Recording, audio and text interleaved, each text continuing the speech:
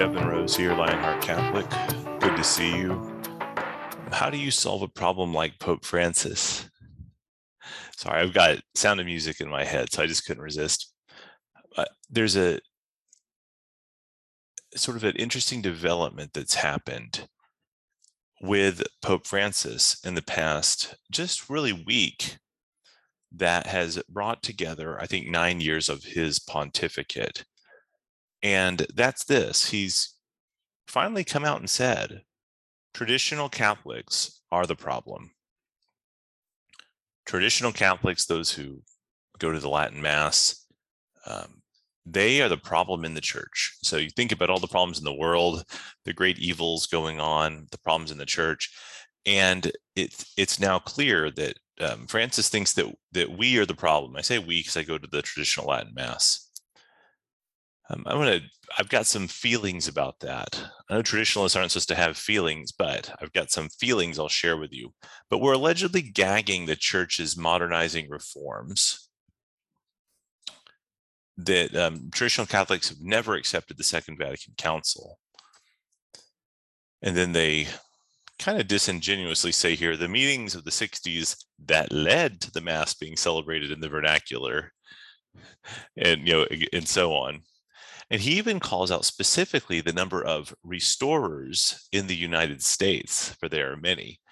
Really fascinating. So hold that, pin that in your mind.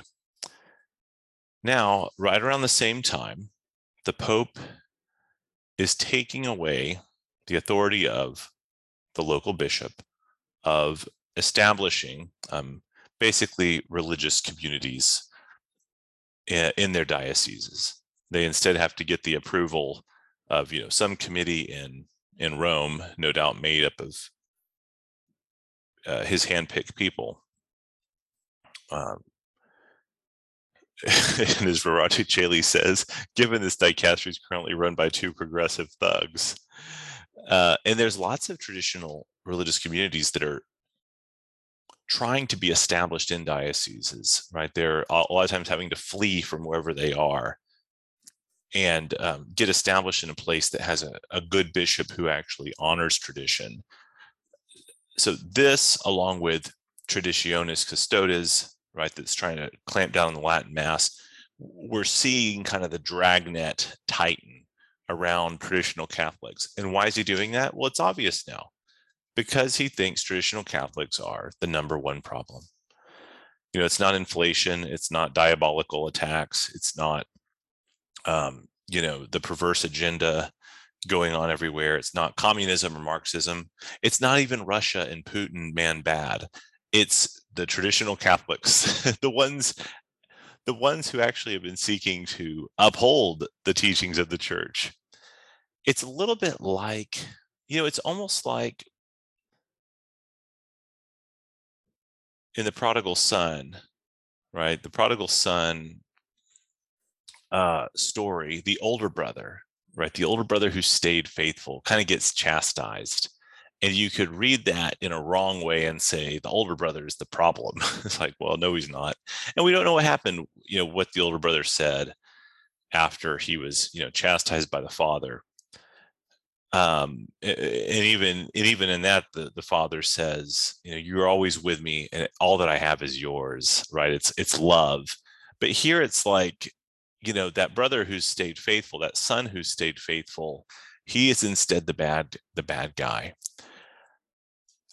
It's almost unbelievable if it weren't true, if he wasn't saying it directly. It's almost unbelievable. So following on that, it's a good article here in Gaudium et Spes 22 blog. And he gets to what he calls the moral theology project of Pope Francis. And this whole article is worth reading. But as he points out here, Amoris Laetitiae is a keystone of the pontificate, just as Guardians of Tradition was a repudiation of Summorum Pontificum from Pope Benedict, right, that opened up the Latin Mass to be offered. So too is Amoris Laetitiae a repudiation of large parts of Veritatis Splendor, which of course was from JP2. And he goes on talking about how, Pope Francis has dismantled the many different um, people and organizations that JP2 had set up and put in his own leftist guys. And he goes on and says that Pope Francis, in doctrine and ecclesial discipline, he's devoted to the saints. He hasn't given the Catholic left all the different things they want from women priests, so-called, and all of this.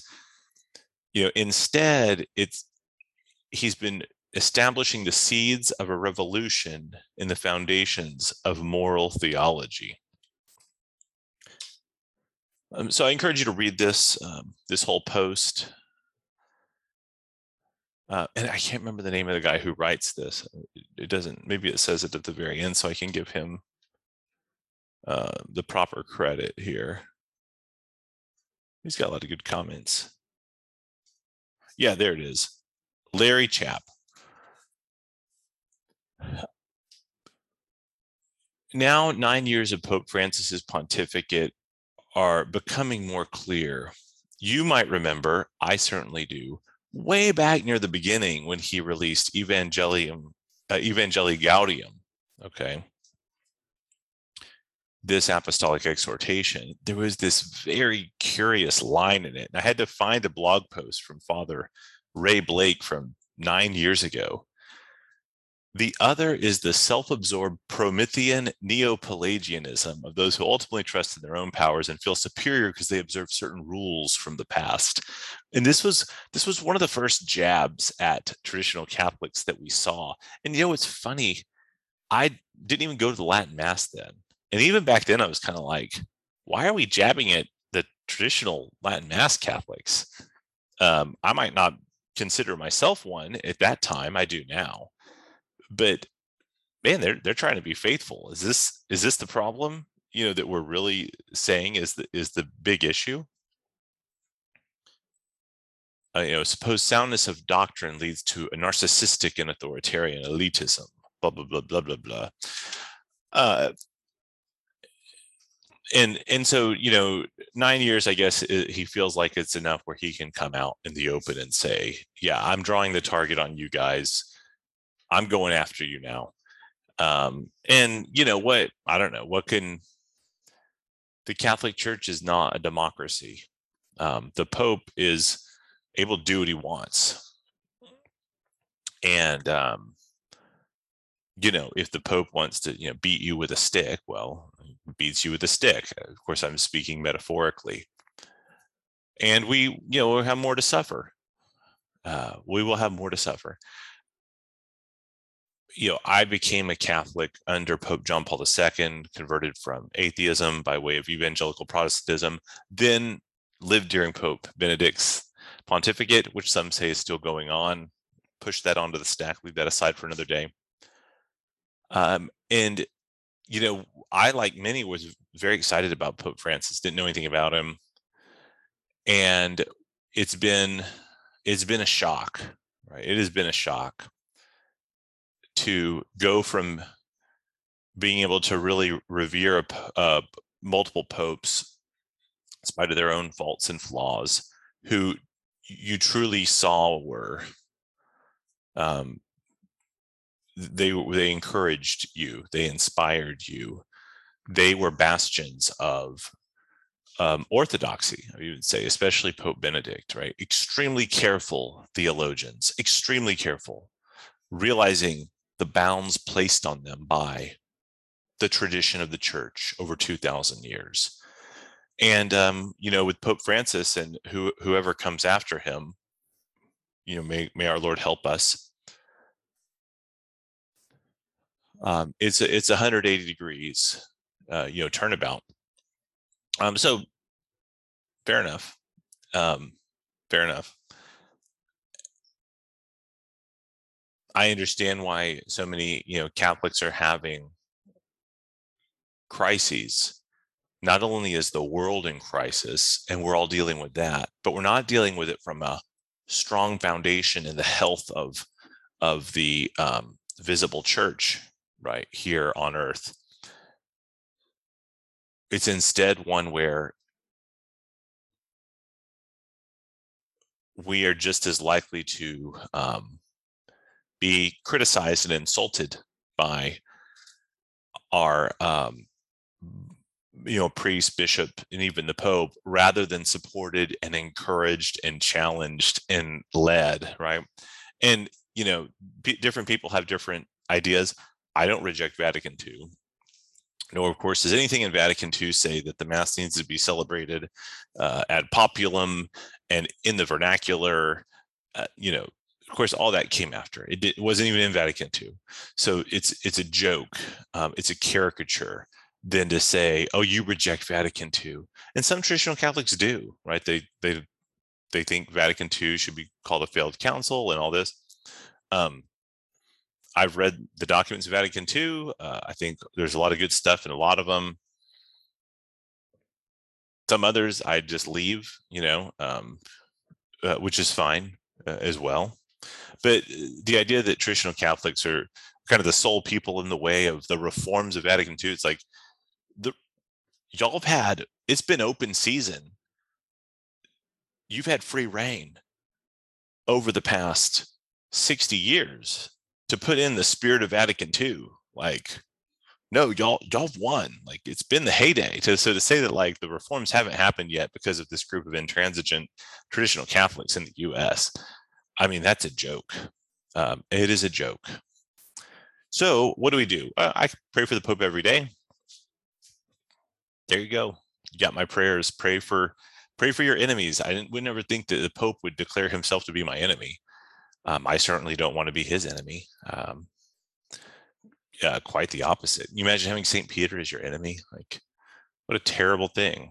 That would be. So we pray for the Pope, and I pray for humility too, to be to know how to be discerning, prudent, obedient, faithful, no matter what.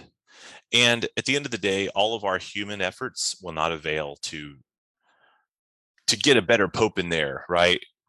No, the deck's stacked against us now, right? The current set of cardinals. Instead, all we can rely on is God. God will not let his church be broken, fall into error, will not let the gates of hell prevail against it. So the church will never fall away, will exist until Christ returns. So I'm not worried. This is the time that God's made us to be alive. And, so stay strong in the faith, keep following the saints in the tradition of the church. Go to Mass, confession, pray the rosary, do mental prayer, read about mental prayer and start doing it. Love your neighbor, love God, build your community at both the natural and supernatural level. That's what we're going to need. Okay, Devin Rose, Lionheart Catholic.